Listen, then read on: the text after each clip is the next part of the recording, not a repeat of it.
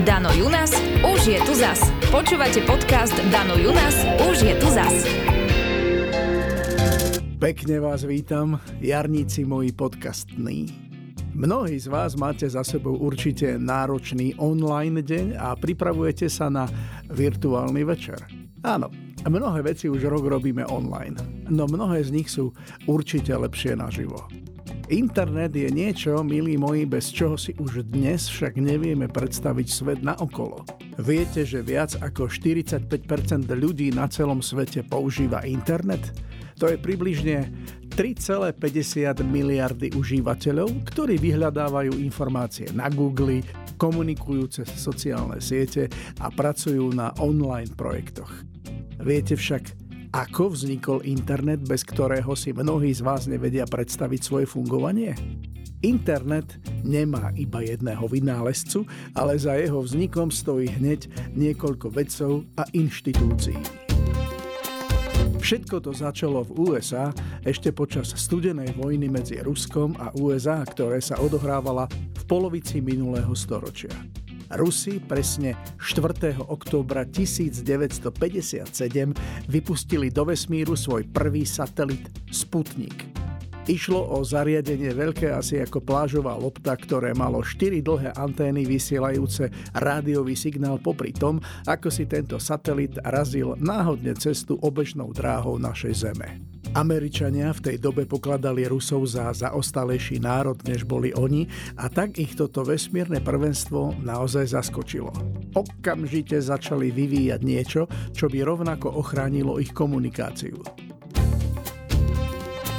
V polovici minulého storočia ešte neexistovala bezdrôtová sieť a všetky telefónne hovory prebiehali cez kábel, pamätáte si to.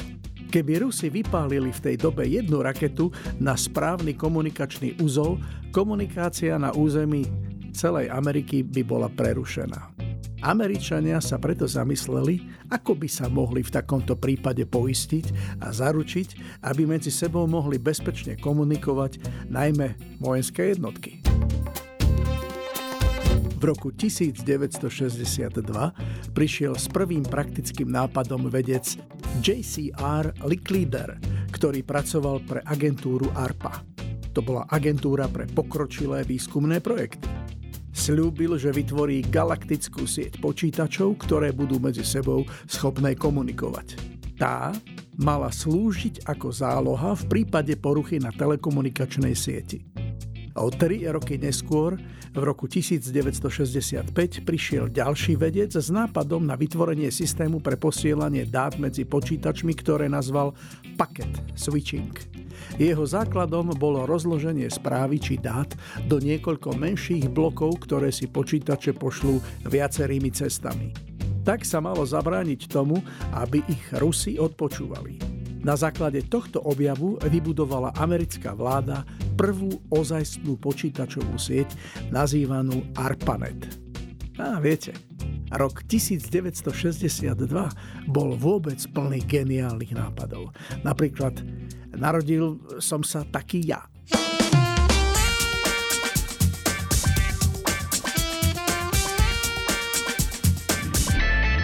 Tak už ťa mám pod kožou, v bludisku dvojzmyselných slov. Túlam sa tam s rozkošou nekonečnou. Tak už ťa mám, tak len lež, tak sa mi maximálne zver. Ak ty si kráska, tak vieš, že ja som tvoj zver. Si moja kráska a ja netvor, čo občas vie aj seba sám sa báť.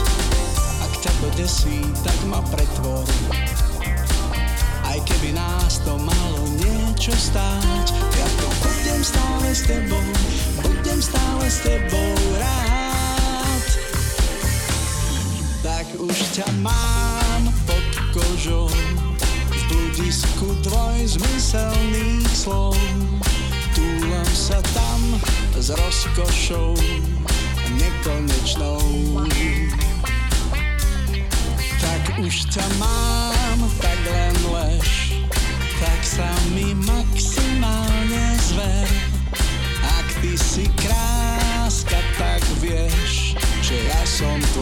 zver.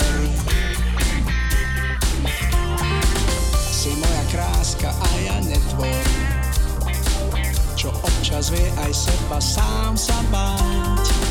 Ak ťa to desí, tak ma pretvor, aj keby nás to malo niečo stáť. Ja to budem stále s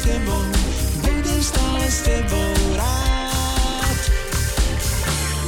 Tak už ťa mám pod kozou, tak už ťa mám pod kozou, tak už ťa mám pod kozou, tak už ťa mám, tak už ťa mám na večnosť. Každý deň v dobrom, nikdy v zlom. Budem ti viac než len host, aj prítulný som.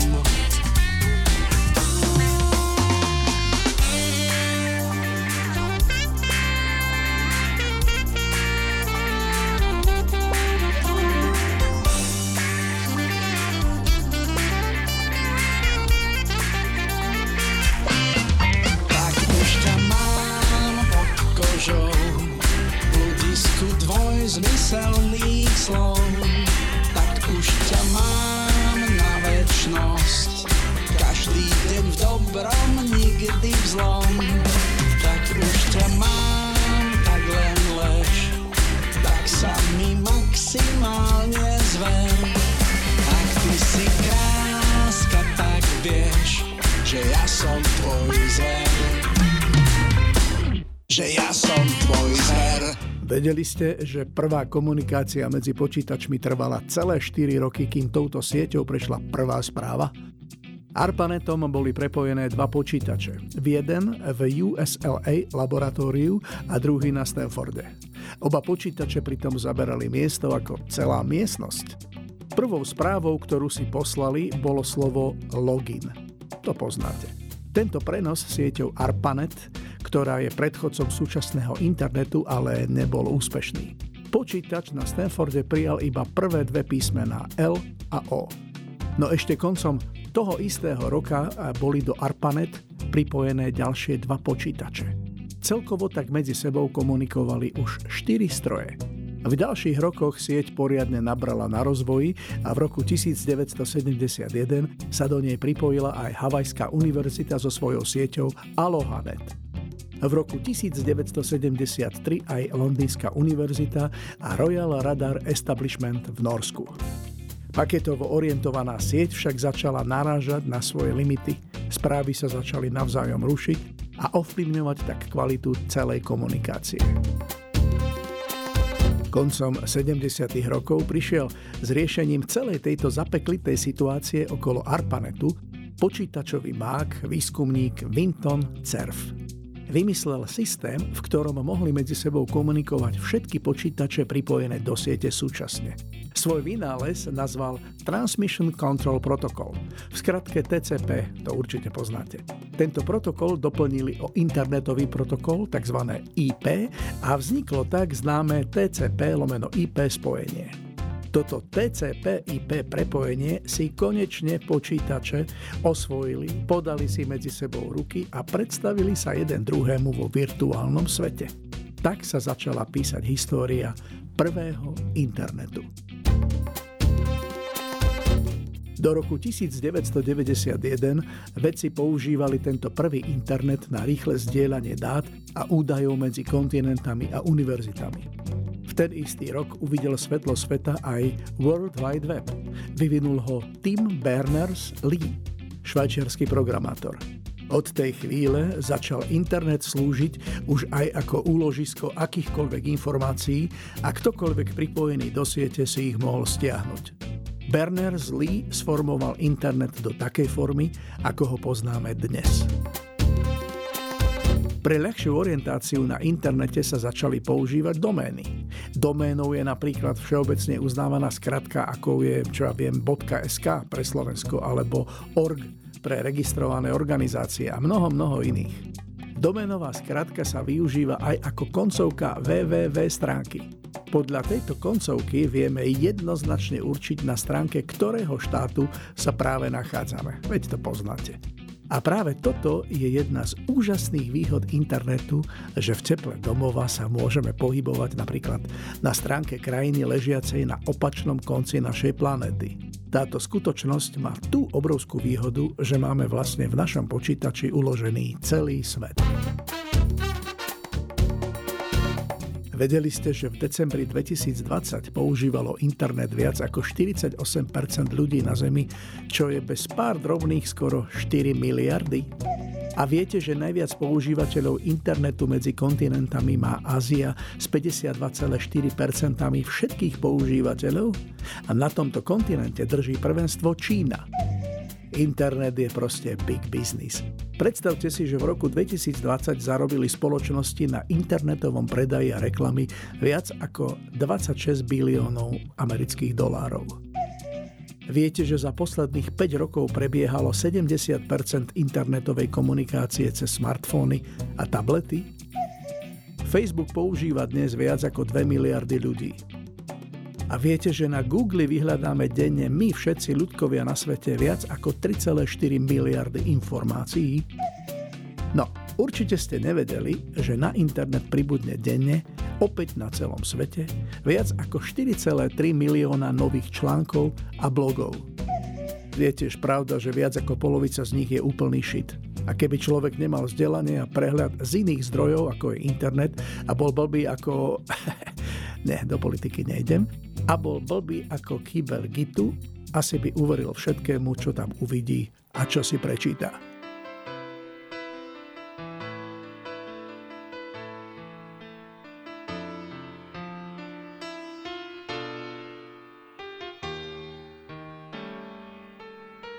Stíchol vietor v nás, strelný prach slov je nemý. Stíchol vietor, niet tu víťazov, len ranený. Láska vraj končí prímerím. Niečo v nás zlámal čas, v srdci máš môj presný zásah. Ťažko dýchaš, iba smrť je víťaz, dnes to viem aj sám. Láska vraj končí prímerím. Niečo v nás zlámal čas, v srdci máš môj presný zásah. Ťažko dýchaš, iba smrť je víťaz, dnes to viem aj sám. Láska vraj končí prímerím.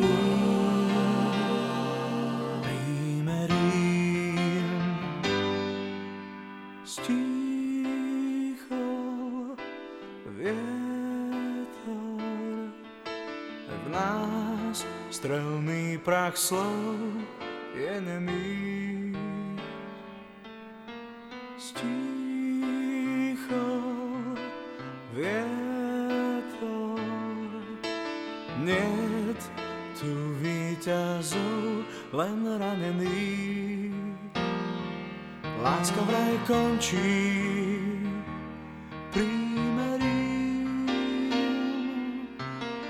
Niečo v nás zlámal čas, v srdci máš môj presný zásah. Ťažko dýchaš, iba smrť je víťaz, dnes to viem aj sám. Láska vraj končí prímerím. Niečo v nás zlámal čas, v srdci máš môj presný zásah. Ťažko dýchaš, iba smrť je víťaz, dnes to viem aj sám. Láska vraj končí prímerím.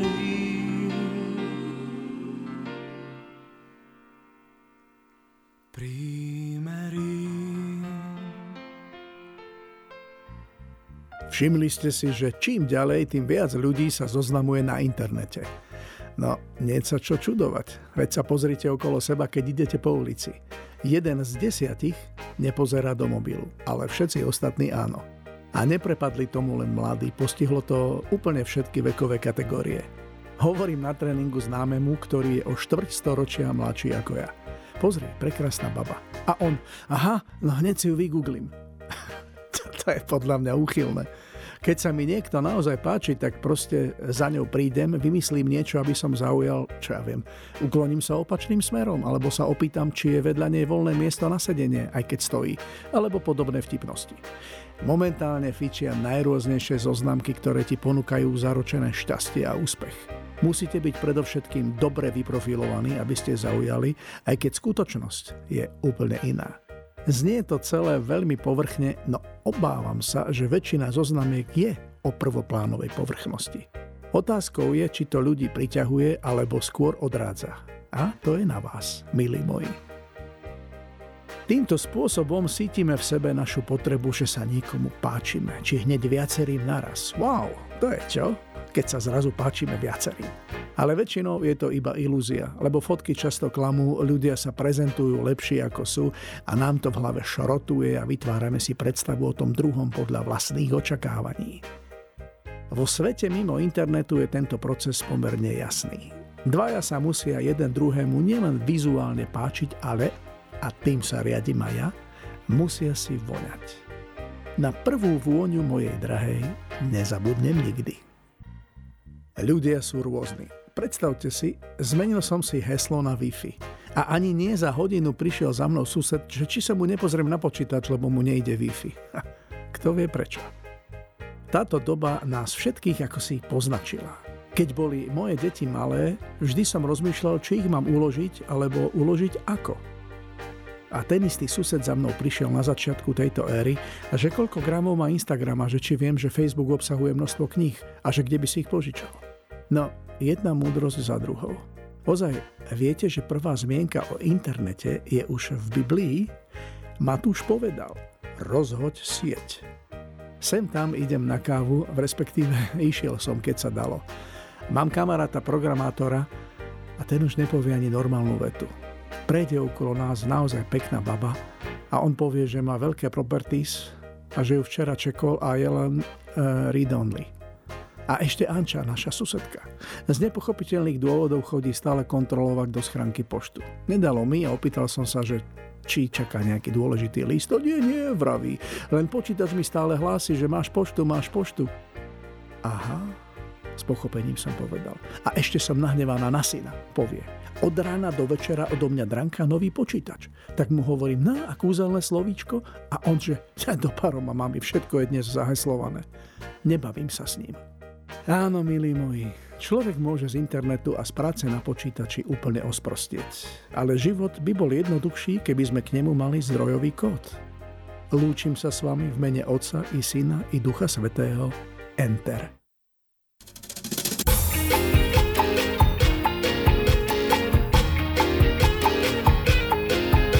Dano Junas, už je tu zas. Počúvate podcast Dano Junas, už je tu zas.